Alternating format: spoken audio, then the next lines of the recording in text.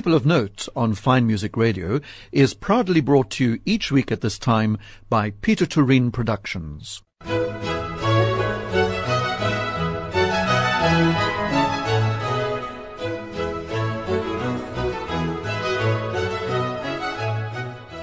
This is Rodney Trudgeon welcoming you to this week's edition of People of Note here on Fine Music Radio.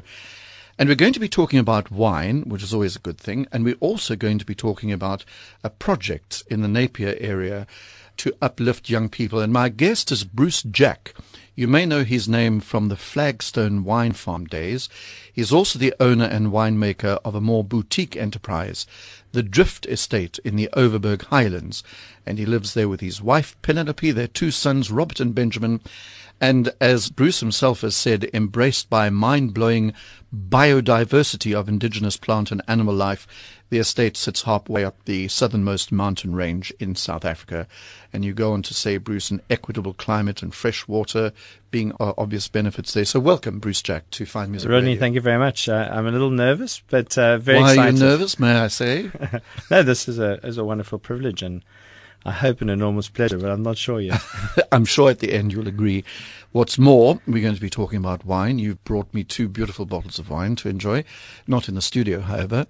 I also wanted to mention that the late Elspeth Jack is Bruce's mother, and she set up a sort of project in the area which Bruce has taken over and continues her work through what's known as the Head Start Trust, established in her memory to provide and promote education and outreach programs for educational enrichment, academic support, and supplementary tuition to poor and needy children. So there's lots to talk about, Bruce, but I would like to know, because I happen to have read a little article, but I'd like you to share with us how you became a wine farmer.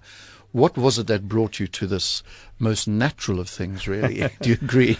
I think, these things are often circumstantial in that, particularly when you start off on a path in life in your youth, you really have no hope of knowing where you're going to go. And without knocking these guys who do career assessment things, which I think have relevance, I certainly had no clue what I was doing and landed up doing a master's degree in literature at the University of St. Andrews, trying to run away from the army. And thought somehow I would use these skills that I had acquired in writing. So either in advertising or copywriting. I had these wonderful visions of running off to New York and writing fantastic copy. Or film scripts. Oh, film scripts yes, was a big one, because yeah. I actually loved writing plays. That was my little niche. But of course, what happens is that you realize in that process of doing a master's degree at an international university that you're pretty average compared to all these other people, international superstars. So in that process, I had always worked from a very young age and enjoyed work. I'd really loved all sorts of things like delivering newspapers and working in bottle stores. That's right. You literally did that, didn't you? Yes, I think I was the only white kid ever in the 70s and 80s to run around delivering newspapers in South Africa. And then there was the bottle store packing, I think you did. Yes, shelf packing in bottle stores, and landed up sort of just falling in love actually with the retail side of the wine industry. So I continued to do that throughout my university career. And then when that came to a terrifying halt, and I realized that I had to get out there and make proper money and try and form some sort of structure of life, I realized that writing probably wasn't going to be able to do that. So I naturally fell back into the wine industry, and I suddenly realized actually I was coming out of an exam, because for the master's degree we had to do a written exam as well. They wouldn't just let you write a thesis. And I came out of the exam, and it was a terrible exam, and I think it was on tonality and the early short stories, Flaubert or something. It was really quite esoteric. And I came out of the exam, and I walked past a wine shop, and they had a display of Shirazes from around the world, or Syrahs. And it was extraordinary. I knew all the producers. I knew the size of all their estates. I knew what the wines tasted like. I knew the history of their estates, whether they were from Australia or South Africa or France. And I remember going home, and my wife to be was there, and I said to her, Pen, this is the most extraordinary thing. I walked out of this exam that I've spent 5 years studying for, and I walked past this window, and I know far more about the wine industry than I know about English literature. And she said, I've been trying to tell you that for years. So it became a natural sort of sunny awakening. And that sort of progressed, working in retail, working in importing and exporting. And I worked for a wonderful new company just as South African wine was allowed to be sold again, because Nelson Mandela had held up a glass of South African sparkling wine and said it's okay now to drink South African wine, and the world just went mad. So I was sort of, timing was perfect, and I was in the UK and I worked for a company called South African Wine Imports, and that eventually got sold, and I landed up again with money in my pocket, but really no job, and I landed up in France working for an Australian company that was making wine in France. Gosh, and just as a cellar hand, just to try it out. And tasting all the time. I mean, you said you knew what to taste for, so your tasting expertise was being developed as you went along. I think my father was the third member ever of Wine of the Month Club. So I had grown up with wine and an excitement about wine in the house. And so from a very, very early age, Sunday braais, I would get a little glass of wine with half wine, half water. Mm-hmm. And then asked to try and think what I could smell or taste. And that so the foundation was there. If you think back on it, it was all being planned anyway, predestined in a way. But I went and worked in a wonderful cellar in the Anse de Mer, in the Bordeaux region. And it was called, there were two that we were working in. But the one that I was working in, the owner, or the chef de cave, who's the guy in charge of it, every Sunday he would have this big lunch. And he sort of befriended me and felt sorry for me, and we had this amazing lunch, 5 courses and this incredible cassoulet, which you can only really eat if you're working physically. I mean, it's a ridiculous thing to try and eat if you're sitting behind a desk. And lots of Armagnac and all those sort of things. And after lunch, I had to go and finish my work, which in France is normal, and the French have this sort of inbuilt ability to have a glass of wine at lunch or half a bottle of wine at lunch and carry on working. I need to go and have half an hour kip before I can kind of get going again. But anyway, I got on a forklift and went outside, and there was a thunderstorm brewing. And I had to clean up another piece of equipment. And while I was doing that, the forklift got struck by lightning. And it's sort of I don't know if it was the explosion or the fear or whatever, but I landed on my back in the mud, in the grape skins, about 3 or 4 meters from this.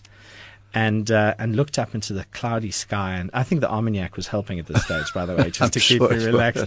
And it was like a light bulb moment, but like a big light bulb moment. That this was what I wanted to do. While you were lying on your back, in the mud, and like this wonderful warm September Bordeaux rain, and I just thought, it cannot get better than this. It's the ultimate job. Let's see what your choice of music is. Tell me about your first choice. Okay, the Pablo Navarro Trio. Yes, so this is my mother, Elspeth Jack. She was a musician, a music critic. She wrote for the Cape Times for 14 years.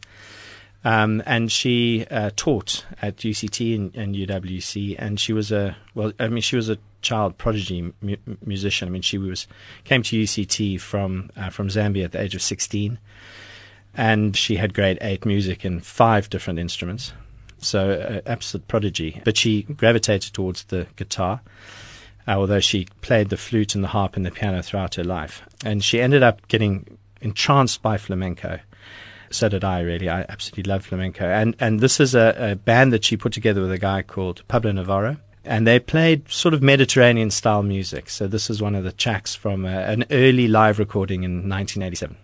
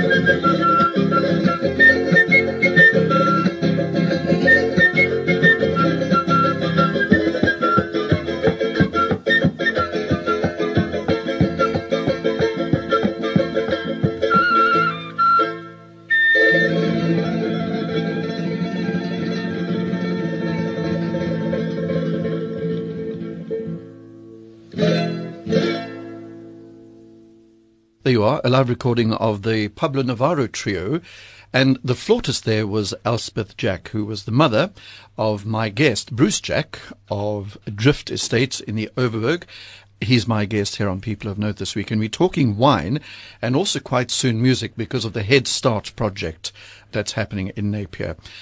We've reached the point where you were lying in the mud, Bruce, looking up at the sky with a thunderstorm and thinking, I'm going into wine. What did you do then? Did you come back to South Africa and suddenly become a winemaker? There must have been a process. I think you've heard my mom playing the flute there. She was a well-known person around Cape Town. I mentioned that she also started the Kirstenbosch concert. Oh, yes. So she was the Pablo Navarro Trio was the first act that started the Kirstenbosch concert series, which of course those summer ones that happen in the summer. evening. Yes. Those are the ones. And my father happened to be an architect who was busy at the time building the Victoria and Alfred waterfront. So I think it was. I think I was pushed to do something overseas, away from the you David Jackson type. I think maybe kids who grow up in a small town anywhere with parents who are flamboyant and brilliant end up trying to make something of themselves elsewhere so that they can have a little bit of self-worth. So, yeah, I landed up applying to study winemaking because now I'd experienced a little bit of what it was like working in a cellar and driving a forklift, but I had no idea about the chemistry and the science behind the winemaking, how to grow a grape, how to grow a vine, how to then, choose the intricacies of choosing and putting it all together, which was a complete mystery, and I think unfortunately is made out to be more of a mystery than it really is. Oh dear! So it's you're not going to destroy any myths, are you? No, I'm definitely going to destroy myths. That's my speciality. I landed up applying to the University of Adelaide in Australia because that then at the time had, from an English-speaking perspective, I had a slightly disastrous attempt at Stellenbosch University some years earlier, which hadn't worked very well. So this was the best English-speaking wine university in the world. Adelaide? In Adelaide, yeah. The University, there's a famous agricultural college called Roseworthy, just outside Adelaide. But so we had some subjects there, but the main thrust of it was at the University of Adelaide itself, at the Waite campus, which is just on the edges of Adelaide. And it's an incredibly beautiful and interesting city, actually. I loved living there. And it was the most exciting time to be studying wine in Australia, because Australia had come to the realization that this could be one of its calling cards, wine. And the government were throwing an enormous amount of money, both physically but also in creating the financial environment for other people to invest into the wine industry, into vineyards. And what the Australians do so well, and what we in this country really do badly, is that they have a goal. They get a whole lot of experts together, and part of that is education, always. And education comes with research. They go hand in hand. If you've got a great researcher, you get them into your university, and then you get your postdoc students and your master students to become the lackeys, and they do the research. And so they were way ahead of anyone else's research anywhere in the world. Different universities have had this around. I mean, the University of California, Davis, previously was doing similar things, particularly with a famous lady called Dr. Anne Noble, who really was the first person to understand what happens in your palate when you've got a liquid that has both acid and sugar, or tannin and sugar, or tannin and acidity. And she put this picture together, so we now know how to make a wine taste in a particular way. And Australia was doing similar incredible research at the time. So again, perfect timing, really. Absolutely, very lucky to be there at that time. Yeah. And how long were you there, Bruce? How long? It was a postgraduate degree, so it was just a year. Okay. We did 75% of the fourth year BSc degree, and about 65% of third year BSc degree. So we were with the undergrads, but sort of 2 years crammed into one, and it was amazing. But suddenly I'd found what I wanted to do. So working academically, which it was never my strong point, suddenly became easy. Yeah, because I was fired up. And bang went literature and writing film scripts. Yes, although for a while. You said you still write plays from time to time. Yeah, and poetry and short stories and all sorts of things. Okay. It's a bit of a. And of course, what they don't teach you in winemaking is really marketing, which is weird. The things that they should be teaching you is people management, financial management, and marketing, because that's what you. Okay. In the wine industry, our margins are so small, and the error for mistakes is so big that you can't just be a craftsman or person. You've got to understand how to sell the stuff, and to do that, you need to be a communicator and you need to be a people manager. So I actually do a lot of writing because it's about communicating a certain tone and to be authentic. For any kind of, I think, consumable brand to be authentic, people have to believe in the product, and that's happening more and more. And we're seeing more and more big global products which don't really have an authentic voice starting to fall by the wayside, because we're demanding more traceability. We're demanding more authenticity. We want to know the sustainability credentials. We want to know if this product that we're consuming cares about the environment and the people around them. So I think that's that. And yeah, so I think the English literature is finally coming in and playing a role. Well, it is. But Bruce, it's interesting, isn't it? Because I said you're not going to bust any myths, but it does make you realize that being a winemaker is just not walking around in a pair of shorts on a beautiful wine farm sipping wine. There's a whole lot more to it, business-wise, entrepreneurial-wise.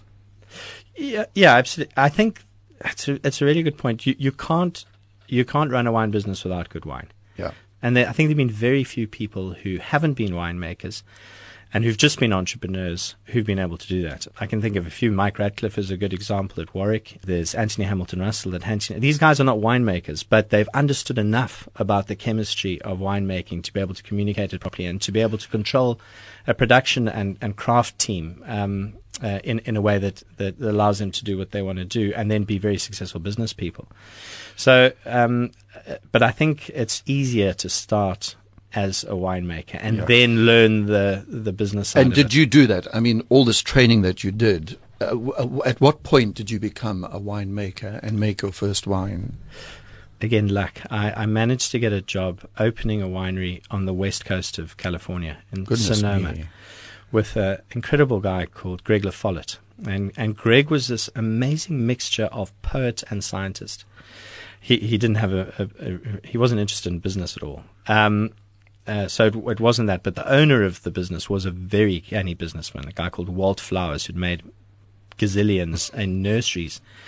on the East Coast. So he really understood how to package and how to make money. And then he had this incredibly flamboyant winemaker called Greg, who for the first time explained to me in language that I understood that the science of winemaking is really just a way of looking. But if you don't feel with the heart of a poet, you will never be able to put that together. The two need to work in synergy. And the best wines do. The best wines aren't just a sort of a package of the alcohol drug. The best wines make you think. They are cerebral in some way. And halfway through a really good bottle of wine, you conversations improve. And if the wine, I think, is imbued with that sort of energy, and often it's an energy of the land itself, but it gets captured by positivity in the winemaking process.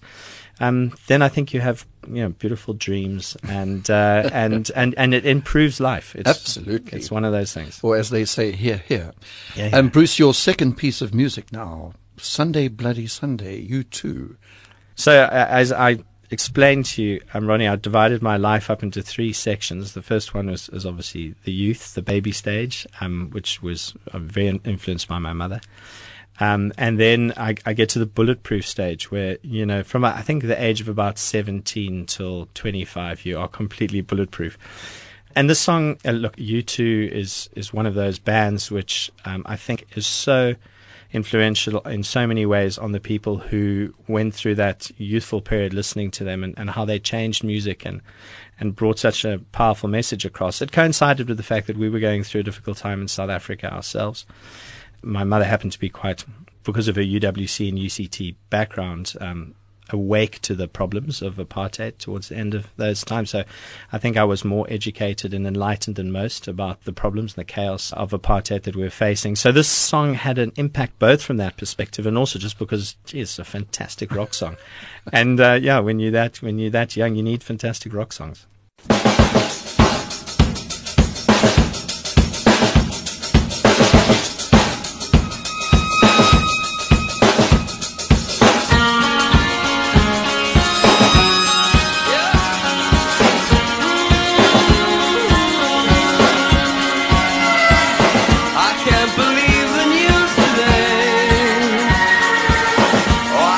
Close my eyes and make it go away. How long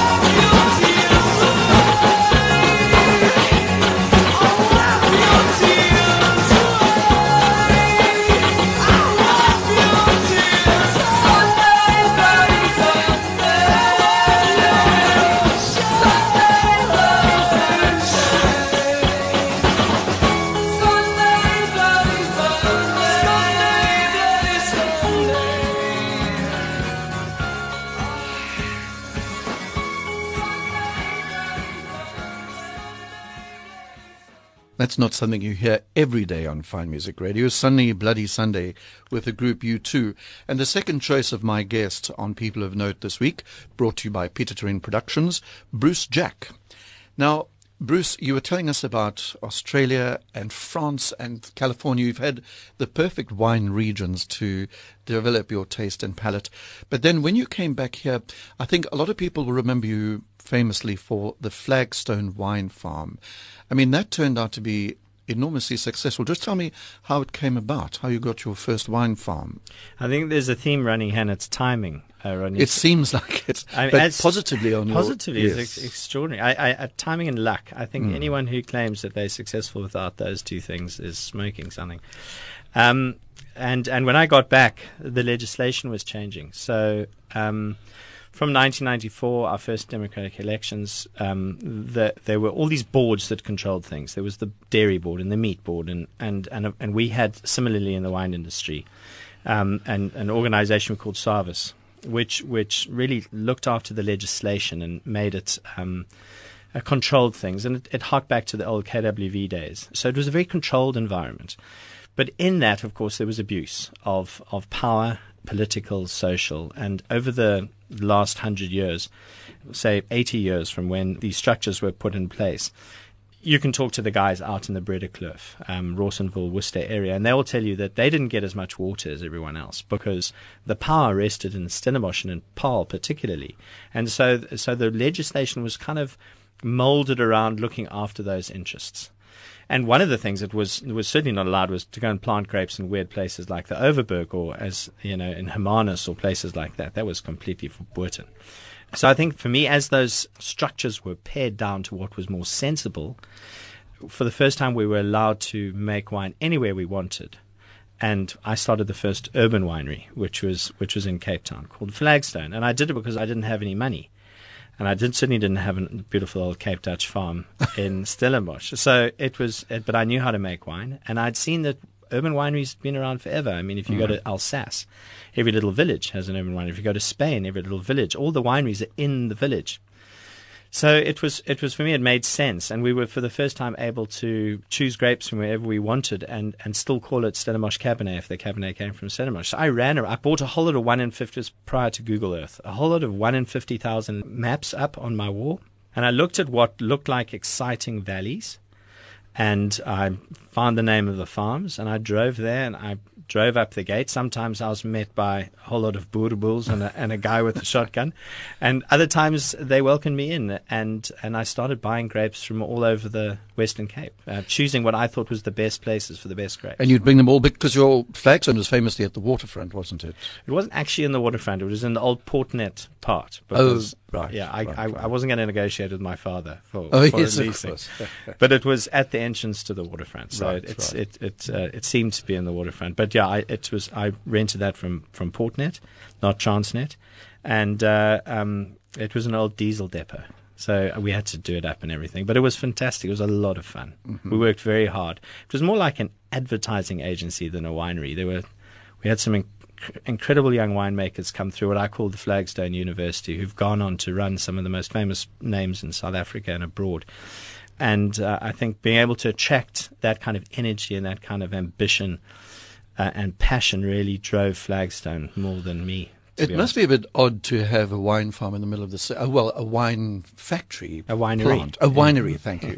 In the middle of the city, because you associate the wineries, as you said, with Cape Dutch houses and beautiful vines and things. But here you are in an urban environment with all your tanks and equipment. And seagulls. But it wasn't an unusual thing overseas. So having the privilege to travel and work overseas meant that you came back without being blinded by those preconceptions. Right. And we were able to, and of course now, it's done everywhere in South Africa. So it's just before your next piece of music, you sold Flagstones, didn't you? 10 years after I started it in 2008, just before the financial crash. Again, amazing timing. Yes, About 2 weeks before the world fell apart financially, I sold to the world's biggest wine company called Constellation, based in Rochester, New York. I did it because I wanted to get my hands on a brand called Khumalo, which was then South Africa's biggest export brand. And I had this fanciful idea that as a winemaker, you really have no influence on society other than to try and make a good product that doesn't hurt people, because we are talking about a drug after all, which can do a lot of damage. So with this big brand, I had the ability, or I thought I had the ability, and I think I was partially successful, to actually uplift people's lives by enforcing the growers from whom we were buying the grapes to treat their workers in a certain way, etc., etc. And I think we were partially successful. We were very involved with an organization called WITA, which was the Wine Industry Ethical Trade Agreement. And after I sold Flagstone, this brand Khumalo, which was 3.5 million cases, South Africa's biggest brand by far. So we had a lot of pull, a lot of buying power. We kept WITA going, and we were able to actually, I think, positively affect a lot of people's lives at primary level on farms. Okay, well, now we're going to hear about the Drift Estate and about the Head Start project, but I'm slightly surprised at your next choice. After Sunday Bloody Sunday, there's this magnificent choral work by Thomas Tallis called Spem and Alium. Yes. Where did that come out? Well, I thought you couldn't put two different pieces of music together in one radio program, so I thought that was quite a fun idea. Yes, thank you. I landed up doing my A-levels at Eton after schooling in Cape Town and in the UK, and I'd always loved choral music. I loved the church, and I love, and particularly the music, influenced a lot by my grandmother, Elspeth Fraser-Munn, who was a very passionate churchgoer and music lover, and also music teacher, famous music teacher in Cape Town. But I was blown away, and we had a great choir at Bishop's, and great choir master, and I sang in the choir. But when I got to Eton in that chapel, I was enraptured. And they were sort of Thomas Tallis fans. Everyone was trying to sing Tallis at the time. And I just fell in love with the music. And this is one of his more famous pieces. So I thought I would play it as well.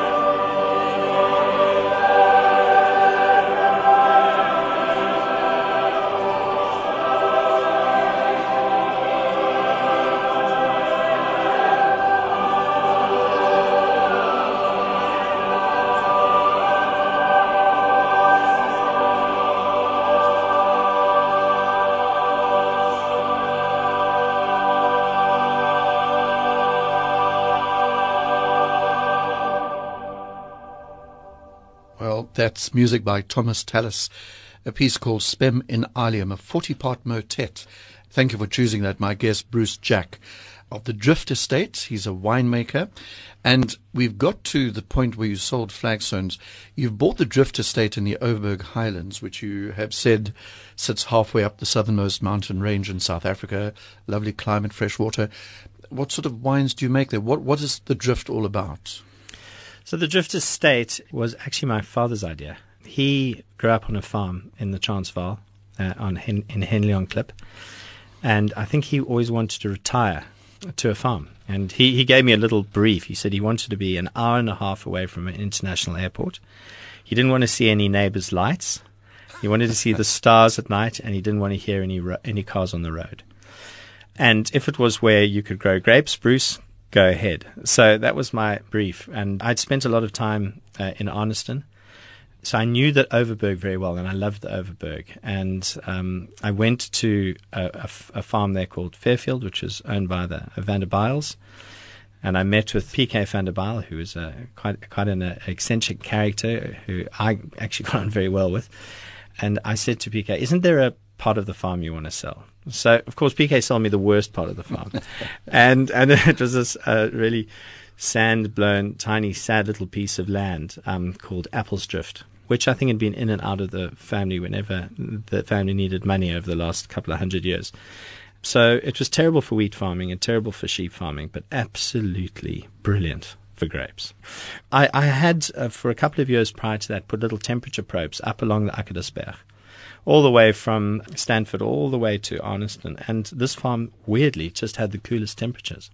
It was also because it just sits under the peak of the Akkedasberg peak, which is same height as Table Mountain. And if you can imagine, we farm halfway up Table Mountain. So the altitude being so close to the sea is unusual. In fact, I don't think there's another wine farm in South Africa that it has this sort of situation. So you get beautifully cold nights, which helps retain the acidity of grapes. That's just one of the byproducts of that. And so you have this beautiful, what I call mountain-born crunchy red fruit, which is unusual in South Africa. You find it in Europe quite a lot. You find it in Sonoma. And for me, it was it delivers very unusual wine. Sometimes we can't ripen the grapes all the time because it's such a cool farm. I mean, we are only slightly warmer than Burgundy if you look at long-term temperatures up there. And this is what foreigners don't understand about the diversity of temperature and climate, and obviously soil as well in South Africa, that we can have within a very short driving distance, this incredible diversity. And that's why our wines are so incredibly diverse and complex. There's no other wine country in the world that can produce as complex wines as South Africa. My goodness. It's just about embracing that complexity and then working we do have to work a bit harder to make it. So what sort of wines then are you making at the Drift? So it's just red wine. So cool climate, high altitude red wine. Right. And the various varietals of red wine, Cabernet, Merlot. No, none of those boring things. Come on, Rodney. It's Bruce Jack here. We've got to do things differently. No, it's wonderful varieties like Barbera from the north of Italy, Right. Tannat from the south of France. Far more exciting than Cabernet and Merlot. Well, what the bottle that you've brought me? What is that? So we've got a sparkling wine made from a variety called Touriga Franca, which is the most planted grape variety in the Douro Valley in Portugal, and it makes amazing bottle fermented sparkling wine. And then I've got a Pinot Noir, which of course every winemaker is Pinot Noir mad, as am I. I call it the heartbreak grape because only 1 in every 10 vintages are you successful. But you keep going because when you are successful, the wine can change your life. It's so beautiful. Mm-hmm. So that's kind of what we focused on. And I brought you what I thought you would. I hope you love the Pinot. I love it too. I'll report back. Well, now that we know what sort of wines you make, I'm intrigued by two things that I want to fit in quickly before I let you go, Bruce. And that is, first of all, you've got Bruce Jack Wine, a sort of company that you've developed, as well as this Head Start project. And in the short time that we have left, let's start with Bruce Jack Wines. So Bruce Jack Wines is a project that is focused on value for money wines. So whereas the Drift is all about making the best wine in the world, or trying to, the Bruce Jack Wines is really about making everyday drinkable wines. We do have some fancy wines, but generally it's about proving that South Africa can make the best value for money wine in the world. It's not letting accountants run the production process. And so we can put what wines we want together But there's also your work ethic, isn't there? Yeah, so the partner is in South Africa is a company called Uniwines. They're based in Rawsonville, and they are without doubt the most enlightened and progressive wine company in South Africa. They are also the biggest wine producer in South Africa, 50 to 60 million litres a year. So they are my partners in this project, which allows us to have to be able to draw on an amazing array of wines around the Western Cape and package by very careful blending. So if there is a craft and an art, it's in the blending of wine which obviously I've been doing for a long time. So I can kind of do that in my sleep, and that allows us to put an incredible product out there, which I think we can be really proud of. And South Africa can do this again and again. I mean, it's one of the things that we're really good at, but we've got to do it in a way that that is true and authentic and allows us to build brands South Africa and uplift everybody. Everyone needs to take part in the success of that. And then just finally the Head Start project, which is... Yeah, so it's actually the Head Start Music Trust, because it's really focused on music. So the idea is to use music as a catalyst in very poor rural areas to be able to give kids the opportunity not only to learn how to read and write and play music, which gives kids self-confidence and self-worth, these two things that really bind societies together. You rip those away, and that's what has happened over the last 350 years of colonialism, slavery, and apartheid. Those things have been ripped away. And to rebuild, there's two major things that happen in South Africa in these poor rural areas. One is sport, and the other is the church. Those are the glue, societal glue. It's how you forge positive mythology, and with positive mythology you can pass on positive stories, and you create a society that looks after itself. The other one is music, and this is naturally in all of us. And with kids particularly, every kid will give them a drum, they'll play the drum. It's inherent. And so we're using music to create that glue, but also it helps. We know there's proof that if you can read and write music, you are better at maths, you're better at languages. And we're finding the classes where we've done music, we're focusing on the Protea Primary School in Napier. A wonderful lady called Elida in Napier has sort of got this project off the ground for us. It's managed by a guy called V.P. van Sale, who's a contemporary of mine from Bishops. And together these two have done incredible things with giving kids the opportunity to really believe in themselves again. And they don't miss school anymore. You know, a 98% rate of going to school because of the music classes. So it's transforming, and to watch it happen so quickly and so effectively just through the power of music is mind-blowing. Well, congratulations on that, Bruce, and all strength to your arm. What a wonderful thing to be involved with. And we have to end it there now. Time has run out. But the Rosie Bruce Band, your last piece, here's a little, another family music connection. Yes, so Rosie Bruce is my goddaughter. She's a daughter of one of my best mates at school, Cameron Bruce, who's a local doctor, GP in Cape Town. And he had a band at school with another guy called Josh Hawkes, who is the bass player for Freshly Ground, called The Streaks, which I managed during university. I was fired by them, by the way, for being a bad manager. But I've sort of been involved in music at all sorts of different levels. And Rosie has the most incredible voice. So there will be many people. I think this is the first time she's ever had radio play. Oh, good. But there will be, so you guys out there are listening to, I think, what will be South Africa's next huge superstar. That's Rosie Bruce, and we're going to play out with that. But in the meantime, Bruce Jack of the Drift Estate and with the Headlands Music Trust, thank you very much for telling us a fascinating story about the magical world of wine. How's my temper? Fantastic. That's very hard to do that, by the way. Just that.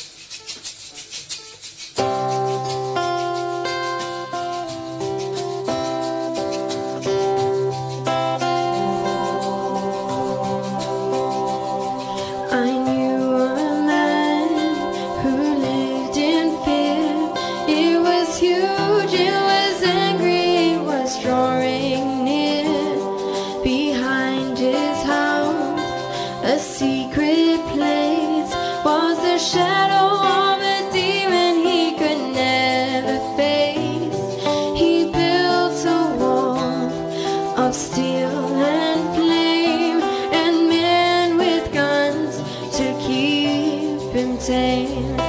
Then standing back, he made it plain that the nightmare would never ever rise again. But the fear and the fire and the guns remain. It doesn't matter now, it's over anyhow. He tells the world that it's sleeping.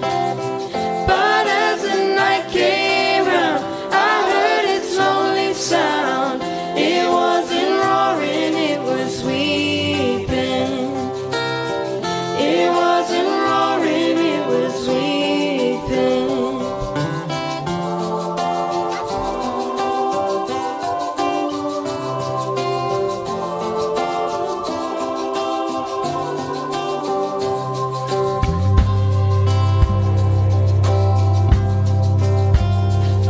And then one day the neighbors came. They were curious to know about the smoke and flame.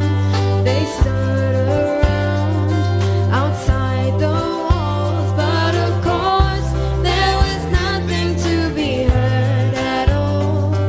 My friends, he said, we've reached our goal.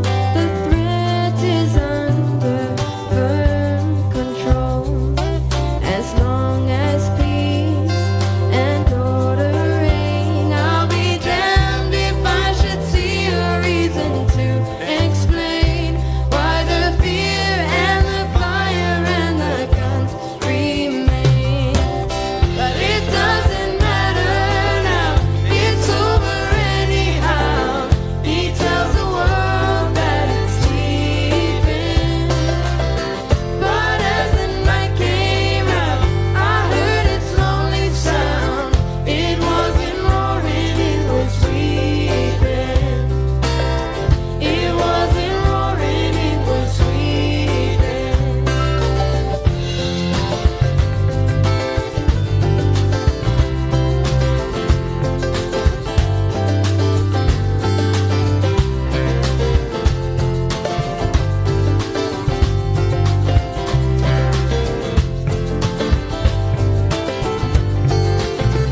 Say on, say on, say on.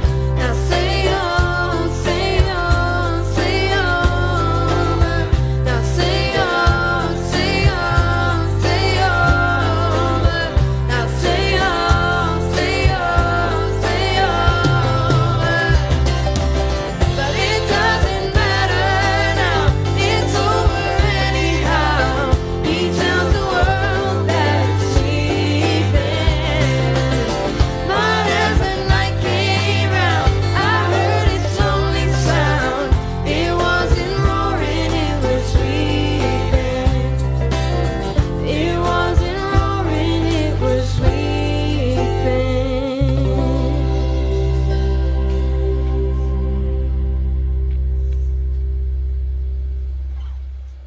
People of Note on Fine Music Radio was proudly brought to you by Peter Turing Productions. Something magical is coming your way this festive season. Captain Hook's dropping anchor, and Tinkerbell is flying in specially. The Lost Boys will be found, and Wendy's in the house. Be awestruck by the most dazzling skating ever seen as Peter Turing presents the world-famous Imperial Ice Stars in their spectacular and new show, Peter Pan on Ice. Experience this much-loved family classic at the Artscape Opera House from January 15th to February 2nd, 2020. Book now. If